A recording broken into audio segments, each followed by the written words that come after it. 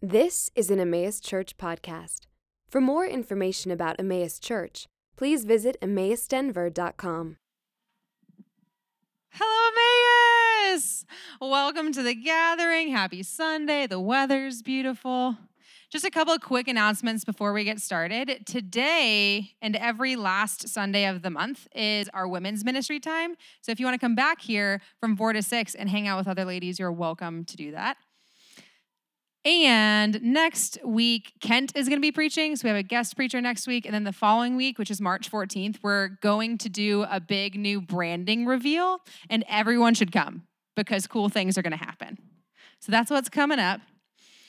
The scripture reading for today is 1 Corinthians 10. And you can follow along with me on the screen or in your own Bibles.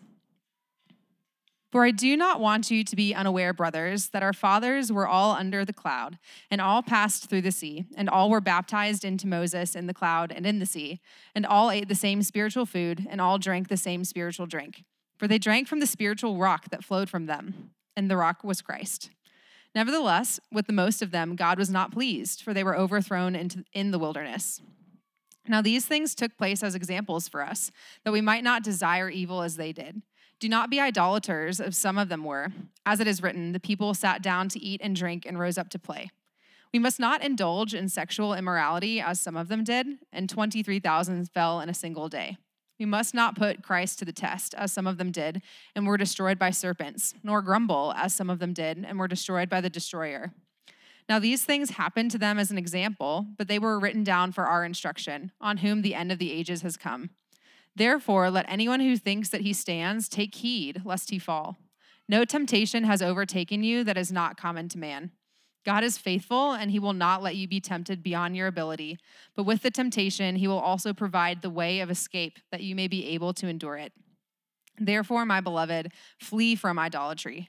I speak as to sensible people. Judge for yourselves what I say. The cup of blessing that we bless, is it not a participation in the blood of Christ?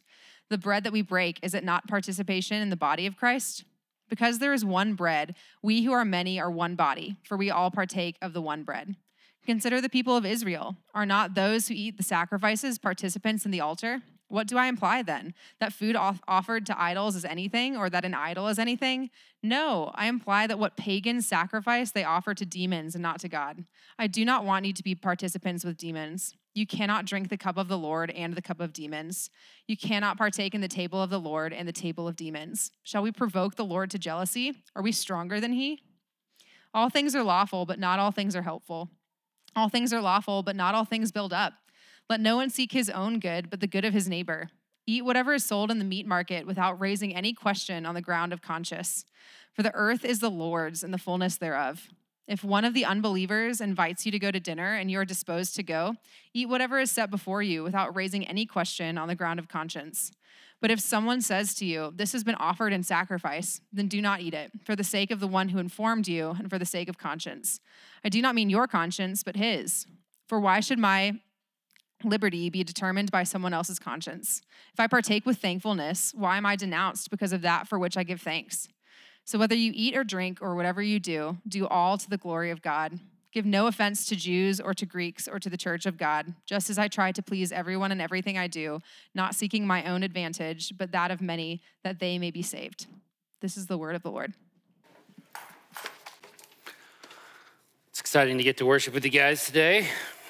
Oh, that's a little too far. That's what Ben was trying to avoid last week.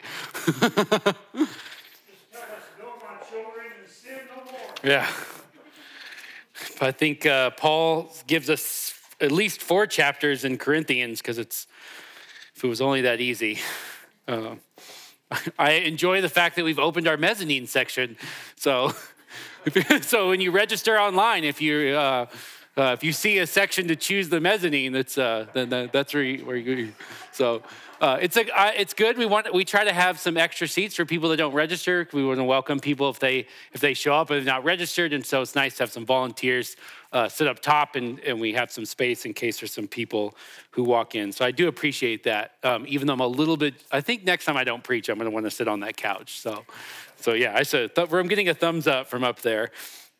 Sometimes I feel like how I start a sermon with jokes or whatever is probably directly correlative to how intense the passage is. So this is my attempt to lighten things up a little bit before we jump into which is a pretty difficult passage. And I may sound like a broken record over the last few weeks as I've been saying that about 1 Corinthians. And a big part of that is since the middle of chapter 6, Paul has really kind of been helping the Corinthians wrestle with two things.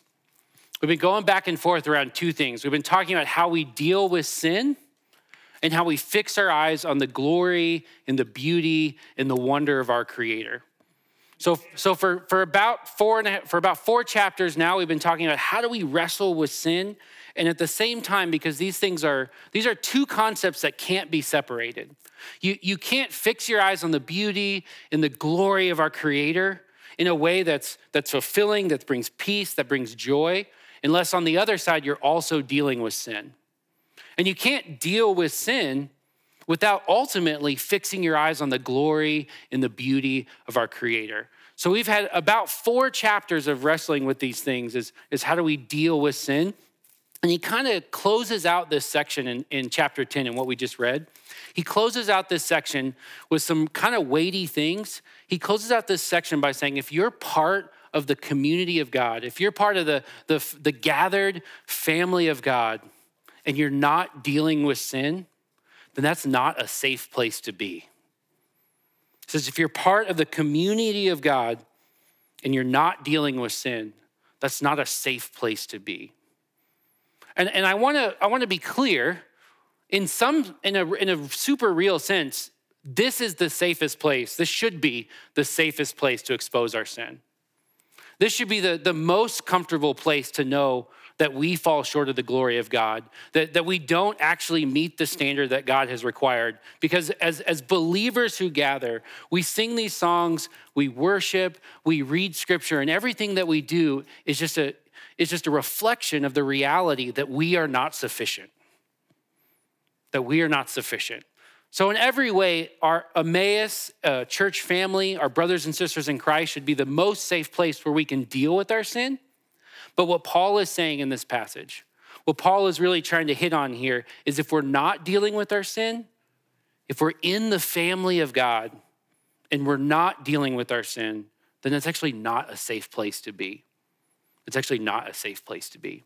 And he reminds us kind of at the end of this passage, after bringing us to some really difficult examples in the history of the Old Testament, really difficult examples of how God has dealt with his family as we move through the Old Testament, he reminds us of our purpose.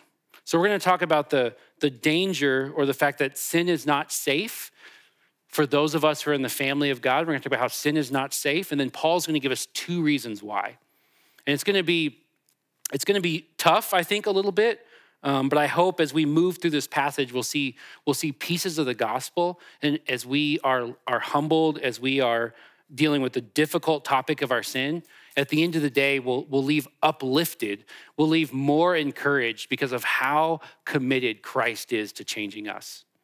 We'll leave more encouraged because of how zealous, how excited, how intent Jesus is on transforming his family. So we are going to kind of go to some low places as we talk about the danger of not dealing with our sins, but I hope to leave us on a high note as we talk about the wonder and the beauty of God, because we can't do those things separate from each other. We have to focus on the wonder and the beauty and the glory of God at the same time we deal with the tough reality that if we're not dealing with sin in the family, then that's not a safe place to be. So as we go to this passage, we're just going to walk through. I just want to. The series is called Being Taught by the Spirit. So as I think about the weight of this passage, let's pray. Let's ask that Spirit to teach us what he's saying in his word. So at the end of the day, we can be more obsessed with and more comforted by the beauty and the glory of our Creator. So let's pray. Dear Heavenly Father, I thank you that we can come before you. Lord, I thank you that I am not sufficient. Thank you that no one sitting here is sufficient, and yet you have made your dwelling place in us by your Spirit, Lord. I thank you that you live in us so that we could understand your word, so that we could see your glory, so that we could actually deal with sin in the family, Lord, because it isn't safe, because you care. I pray as we work through this passage, Lord, that you would humble us where we need to be humbled and that you would lift us up where we need to be lifted up because we aren't sufficient, Lord. And I thank you for that reality that you have made us sufficient in your Son, in the gospel. So I thank you for that. Give us wisdom as we just walk through this passage. And in your name I pray, amen. All right, so let's look at the first few verses.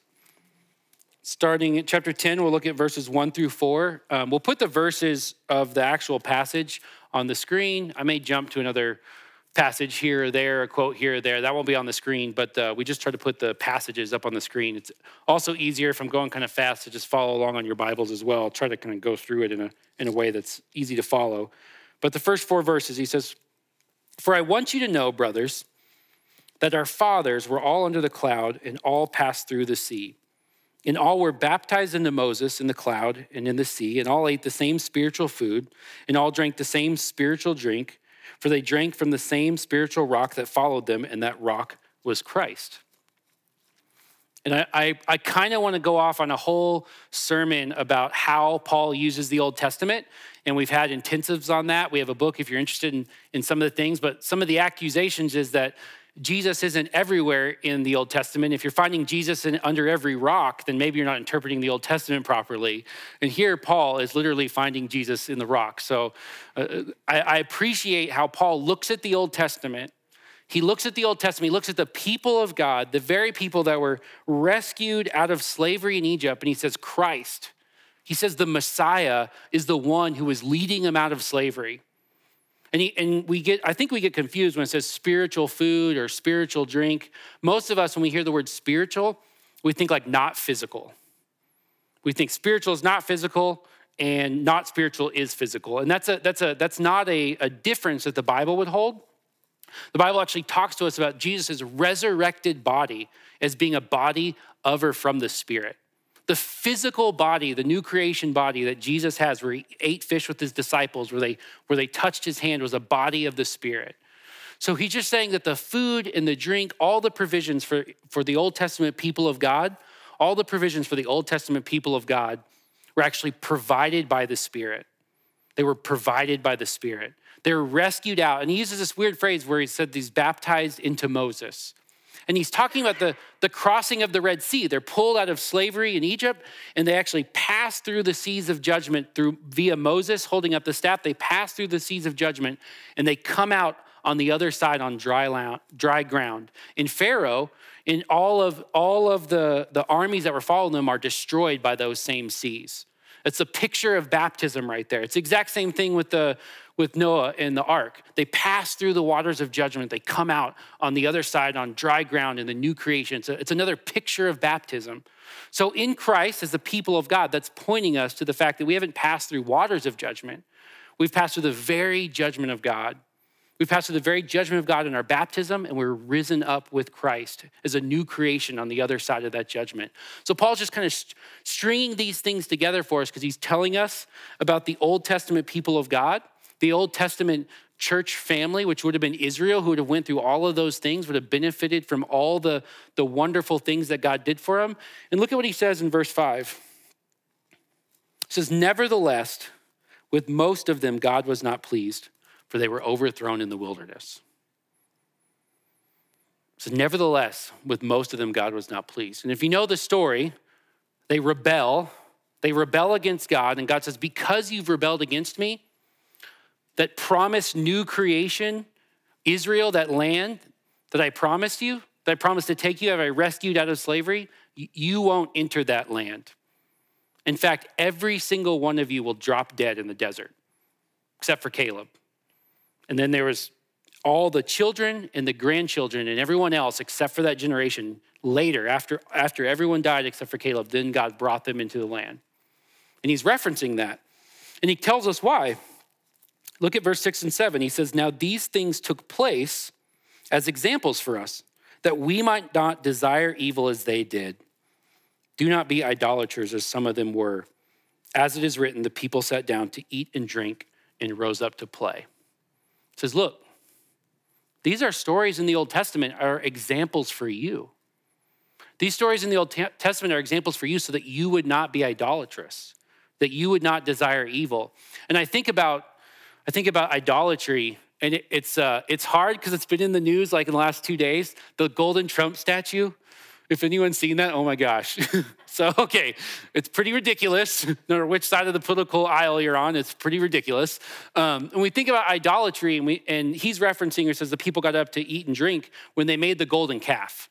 Moses comes down and sort of hears them celebrating as they worship this false god, as they credit this thing for saving them, and they even call the idol that they make Yahweh. So it's super offensive worship of a golden thing that they made. And we think about idolatry, and it's easy to be like, well, I'm not at that conference with the Trump statue, the golden Trump statue, so I don't struggle with idolatry. But Paul's talking about idolatry not always in the sense of bowing down to particular statues, but idolatry that happens in the heart. Idolatry that happens in the heart. You don't have to have a little statue for that. And that actually comes up in the Old Testament. If you want to look at Ezekiel real quick, another sort of random book of the Bible that we don't really go to a whole lot. But Ezekiel 14 brings this up. And we'll just look at the first couple verses in Ezekiel 14. But just make the point, this idea that even in the Old Testament, idolatry just isn't about worshiping a statue. And he says in verse 1, Ezekiel 14 says, "Then certain of the elders of Israel came to me and sat before me. And the word of the Lord came to me, Son of man, these men have taken their idols into their hearts and set the stumbling block of their iniquity before their faces. Should I indeed let myself be consulted by them?" And he's talking to Ezekiel, the prophet, in Israel at the time. And the elders of Israel have idols in their heart. He's like, yeah, we're doing the worshiping at the temple like we're supposed to. Maybe they're even obeying the Sabbaths or the feasts or whatever. And they go to God, and God says, should I consult these men at all? Because they're coming to me. While they're coming to me, they actually have an idol in their heart. They're actually worshiping something. They're actually valuing something. They're actually submitting to something in their heart that's not me. That's not God. And so this comes up even in the Old Testament, and Paul kind of picks up on that. He mentions how our sin is ultimately idolatry in Colossians. But I really like how Paul David Tripp helps us sort of decipher these things. In the book, Instruments in the Redeemer's Hands, it's a really good book about how we can be a part of growing each other more and more in the beauty of the gospel. But in that book, when he talks about idolatry, he says a good thing or a bad thing becomes a God thing, which is an idol, like a false god, when it becomes a ruling thing. A good thing becomes a God thing when it becomes a ruling thing. And what he's saying is it doesn't have to be a statue. It can be anything that dictates who I am or how I act apart from God. Anything that rules me in my heart, anything that dictates who I am or how I act apart from God. It's a good thing. It could be a good thing, but it can become a God thing or an idol when it becomes a ruling thing. So Paul's talking about both, yes, external idolatry. We shouldn't desire to bow down to any statues, but more often than not, it's internal. It's something that's become a ruling thing that dictates the way I act, that determines who I am, something that does that is not God himself. And he goes on to give us a couple of examples, right? Kind of bam, bam, bam, 8, 9, and 10.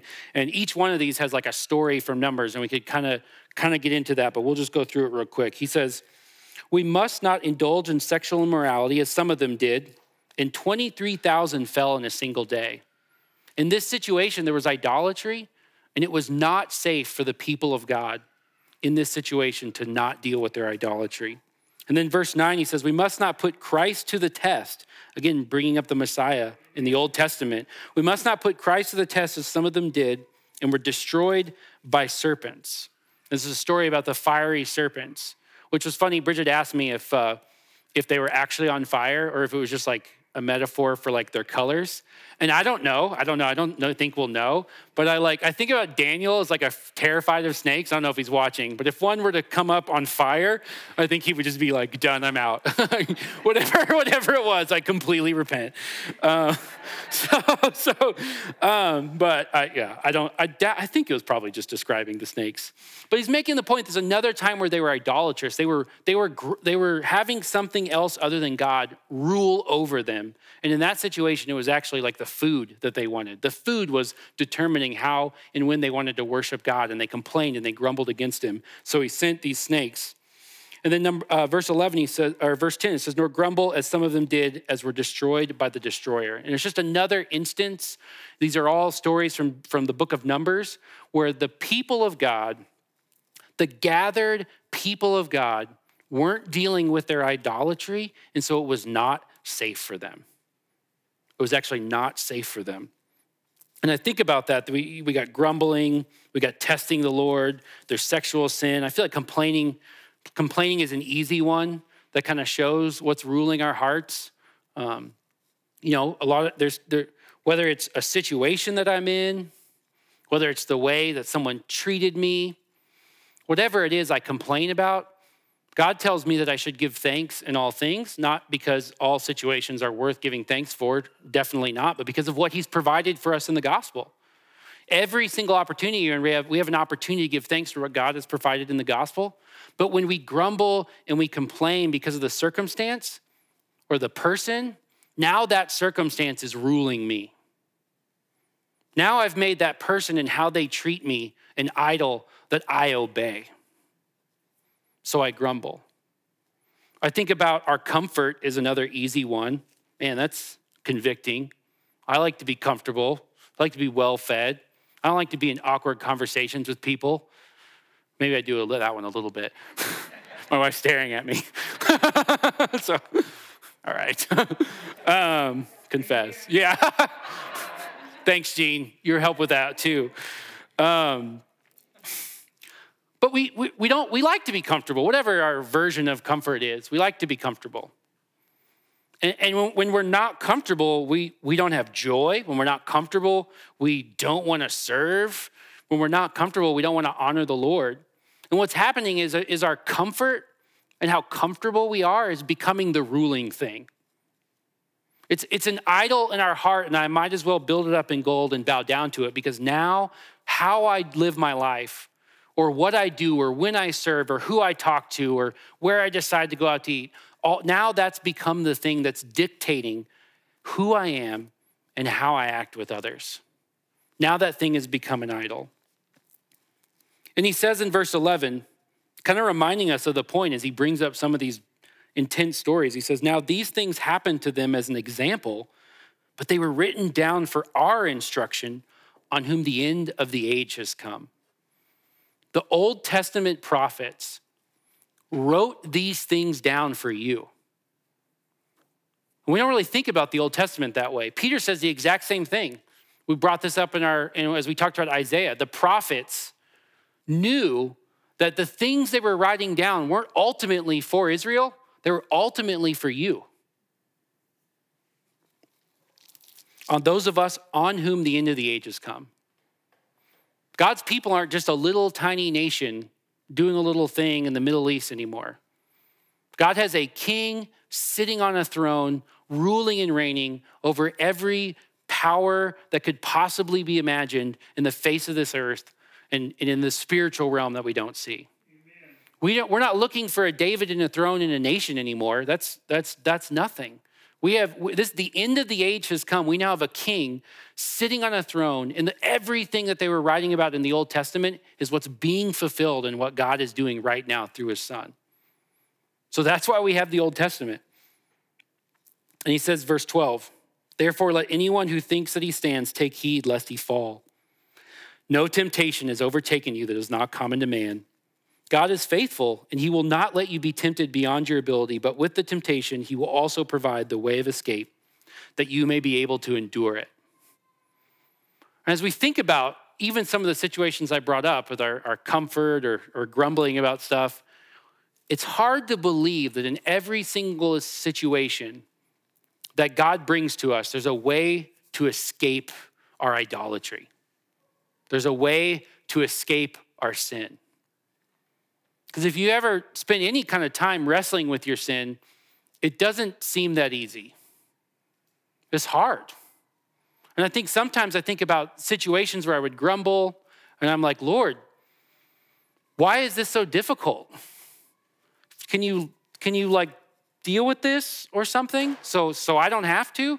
Can you just magically wave a wand so I don't need whatever it is that I'm grumbling about? That's sort of how we look for a way of escape. Think about our comfort. Sure, we know we should find our comfort in the beauty and wonder of who God is. How do we escape from that?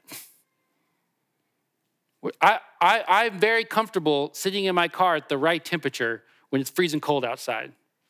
How do I escape from this craving for comfort and find it ultimately in Christ? How do I do that?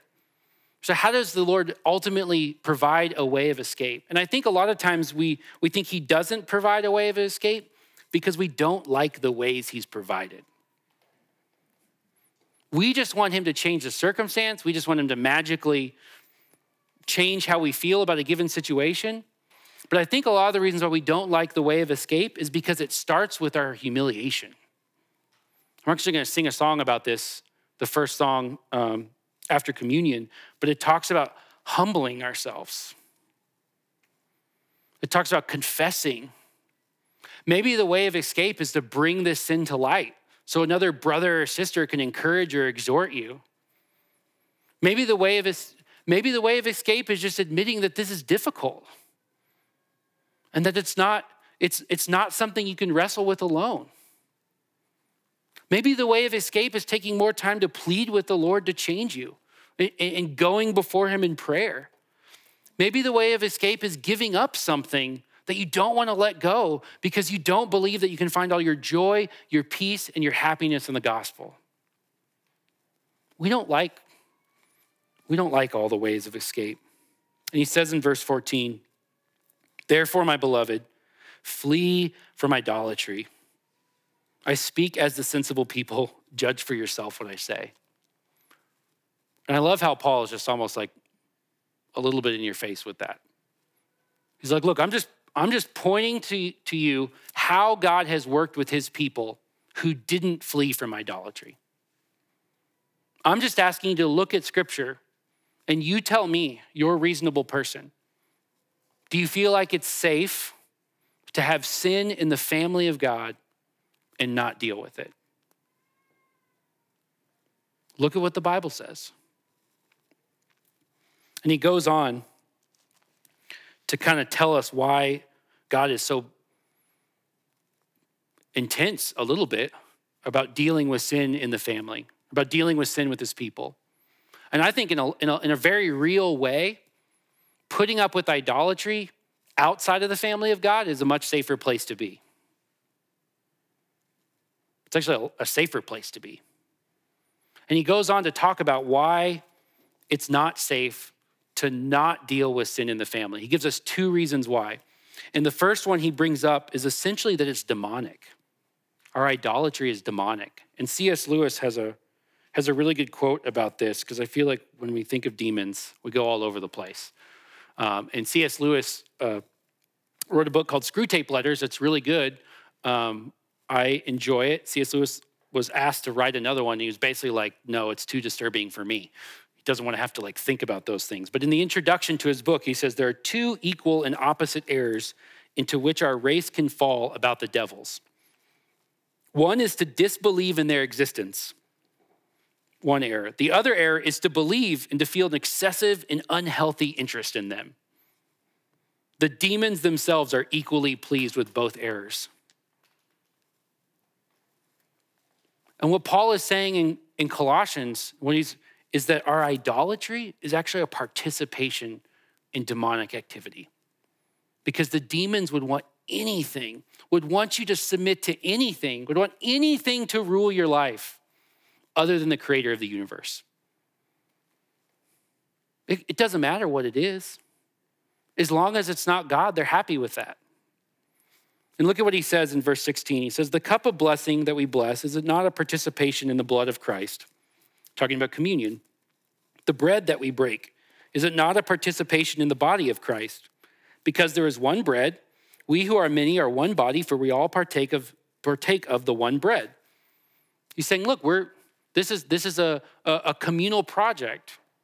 When we take communion together, this is kind of the beauty of communion. When we take communion together, all of us are participating in some way in what God has done for us. We're participating in the worship of our Creator. And he gives an example from the Old Testament. He says, consider the people of Israel. Are not those who eat the sacrifices participants in the altar? It's like in the same way, at the altar with the people of Israel, they sacrifice, and it's this communal participation in the worship of God. And I'm sure there are people who take communion in a way that they're not worshiping God. I'm sure there are people who are sacrificing in Israel in a way that's not worshiping God. But he's saying, but because you participate in this, because you together participate in this, you're equally participating in some sense in the worship of God. And I like what he says then. He goes, well, then what do I imply then? Verse 19, what do I imply then? That food offered to idols is anything, or that an idol is anything? He's saying, well, when you have idolatry and you let that idol rule your heart, is that actually a god or a thing? And he's like, no. I imply that what pagans sacrifice, they offer to demons and not to God, whether they intend it or not. I do not want you to be participants with demons in our idolatry. You cannot drink of the cup of the Lord and the cup of demons. You cannot partake of the table of the Lord and the table of demons. That's intense. And I think that's why God takes sin in his family.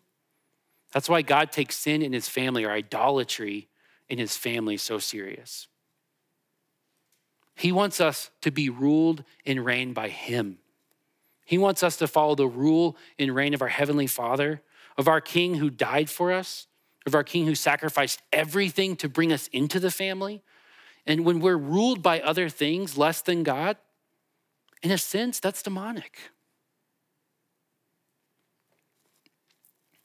I think it's encouraging what he says in verse 22. He says, shall we provoke the Lord to jealousy? Are we stronger than him? Shall we provoke the Lord to jealousy?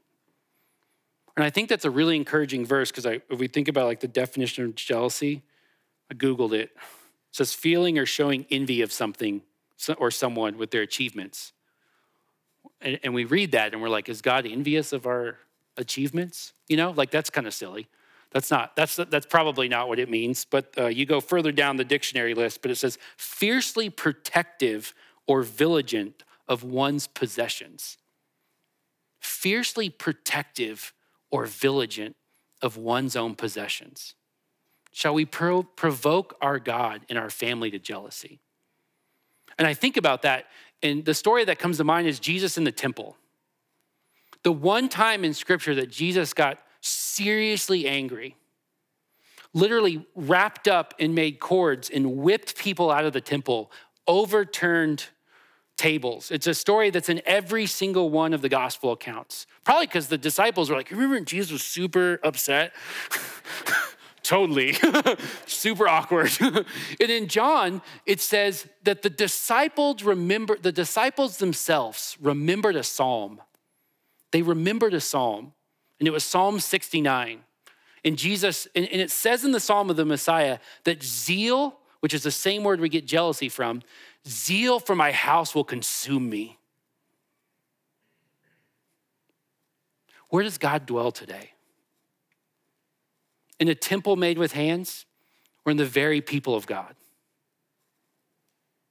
If God was passionate about cleansing his temple that was gonna be destroyed not much further along after that, if he was that passionate about cleansing his temple, how much more passionate is God about cleansing you?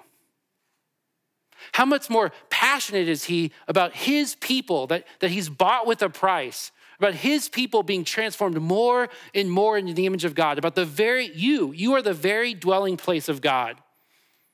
and zeal for you consumes him on the throne today. The reason why it's dangerous for us to not deal with idols in our heart is because God loves you so much. The reason why it's dangerous for us to not deal with sin is because of how much he cares about you. He's intent. He's bought you. He loves you. He's concerned with you. He's protective of you. And he's not going to let demonic things destroy you. That's why it's so dangerous. Paul goes on to give us another reason why this is so dangerous. And he says it's counter to, it's completely contrary to our purpose in the first place. It's completely opposite to why God has called us out in the first place. And he brought this up at the beginning of the letter. He says, we've been called out from the world. We've been set apart in Christ. We've been made sufficient in our union with Christ so that we could be holy servants of God in the world, so that we can live for other people. And he reminds us of this purpose. He says, all things are lawful, but not all things are helpful. This is the same sentence he actually used to start this whole section, and we talked about it a few weeks ago. All things are lawful, but it's almost like productive. He's saying all things are lawful, but not everything lends towards the glory and the beauty and the majesty of God. He says all things are lawful, but not all things build up. Ben talked about this last week. There's a lot of things we can do, but not everything fulfills our purpose to build each other up in love.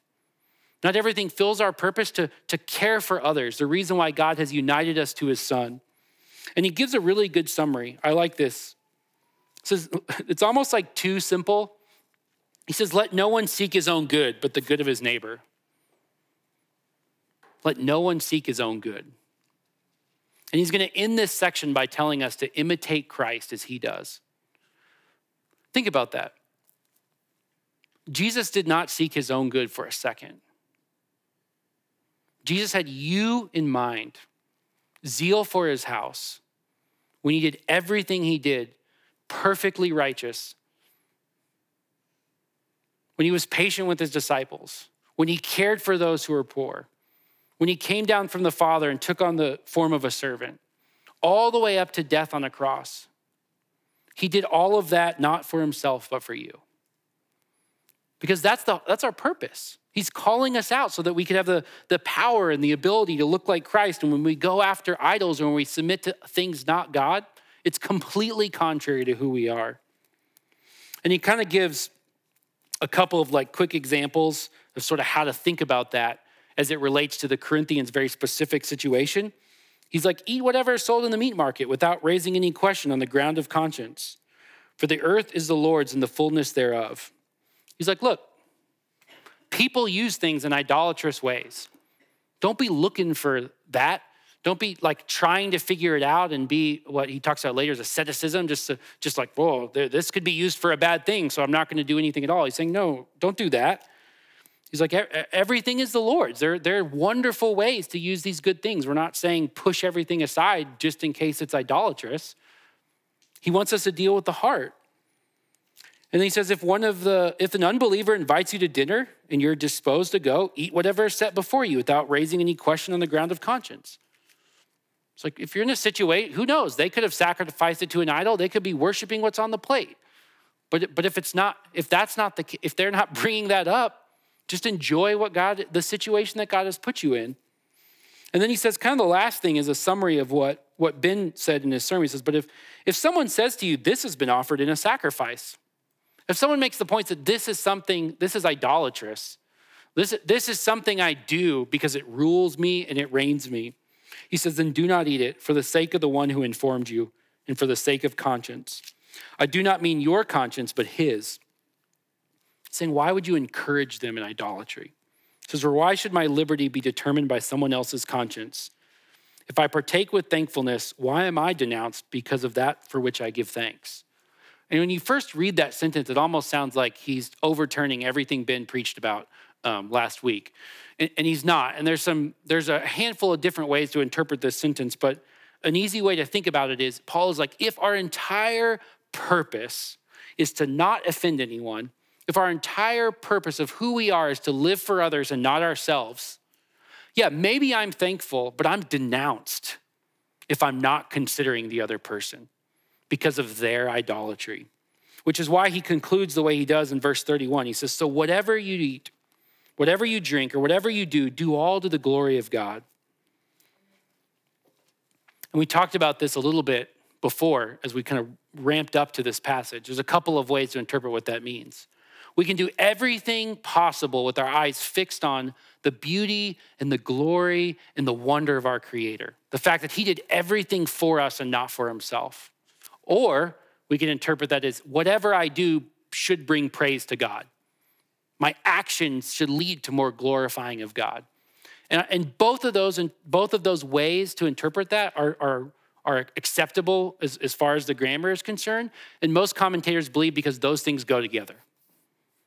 How can you do things for God's glory where he will be praised when your heart and your mind are not fixed on who he is and how wonderful he is?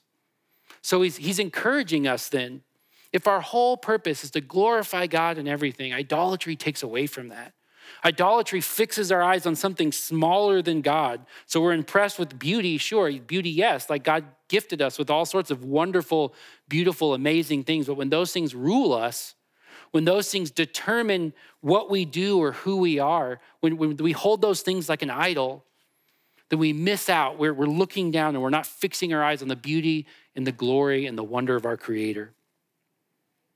And then verse 32, he says, give no offense to Jews or to Greeks or to the church of God, just as I try to please everyone in everything I do, not seeking my own advantage, but that of many, that they may be saved. And most of your Bibles will take verse 1 and put it up in that paragraph because it's a conclusion. He's saying, be imitators of me as I am of Christ. Be imitators of me as I am of Christ. He spent 4.5 chapters trying to help us wrestle with sin and trying to point us to the glory and the wonder and the beauty of God. And these things kind of interwoven throughout these last chapters because this links to the very purpose of who you are. This is why God is so zealous for you.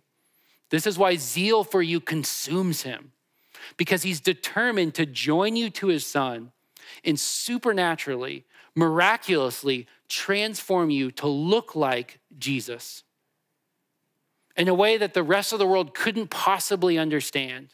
He's working to transform you into a way so that you don't live for yourself, but you live for others. And it's crazy because you think about where our idolatry comes up or where our sins that we cling to or where are things about God that we don't find fulfilling and we go to something else. And I think about all these different things that get in the way, basically, of me looking like Christ. And I think the first thing we have to remember is it's his zeal that will accomplish this. The Old Testament says, not by might, but by my Spirit. We're actually taught by the Spirit of God.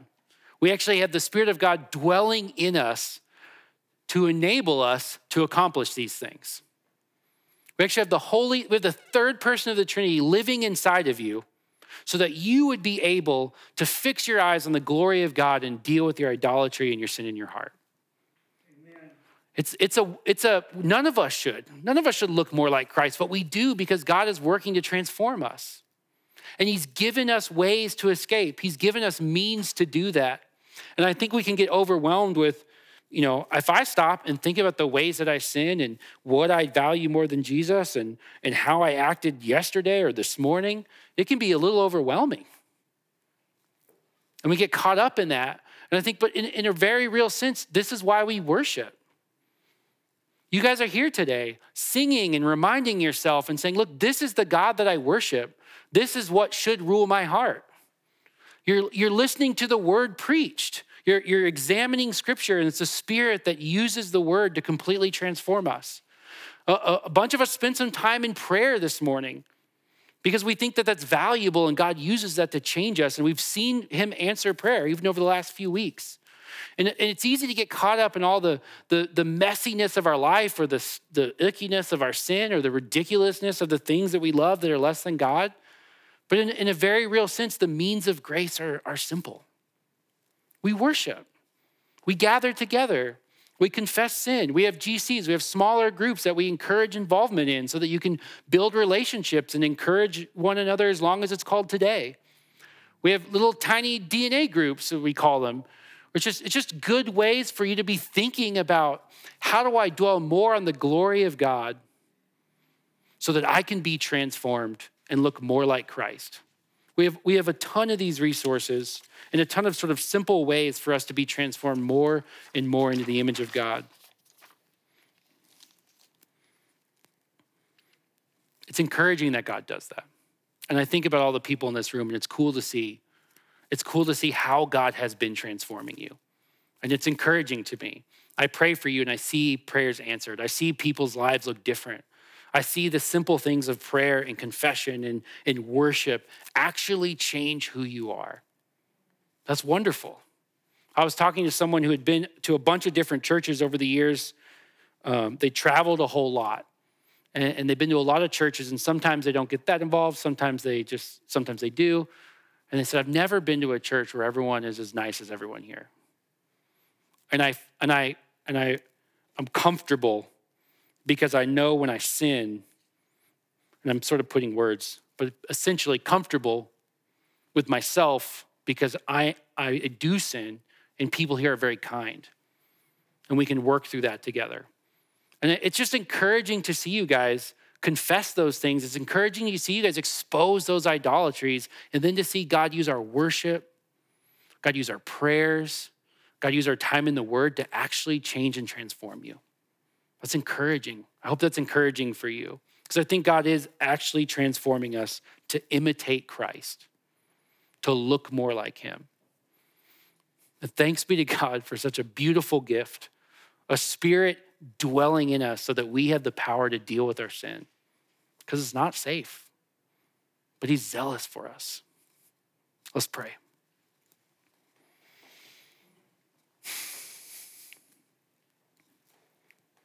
Dear Heavenly Father,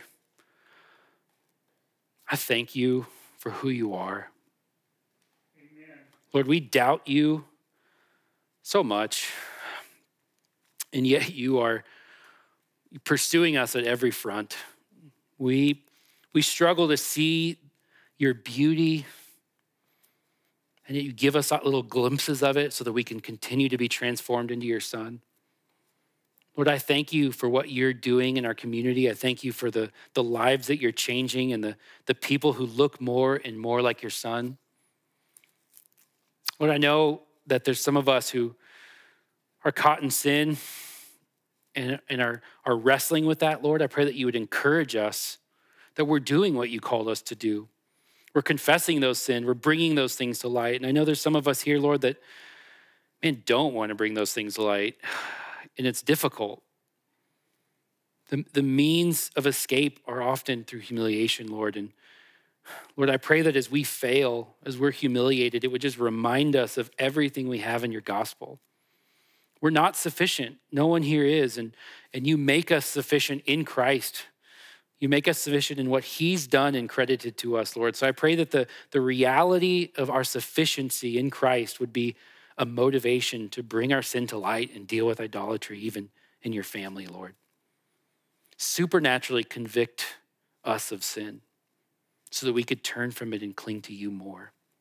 I thank you for this morning and just for all the wonderful things you provide for us to worship in such a beautiful space, and talented people in our community to sing and to lead us as we consider you, Lord. I pray that as we think about our idolatry, as we think about humbling ourselves, that would be our posture even as we worship the rest of this day. And thank you for just the means that you give us to consider these things.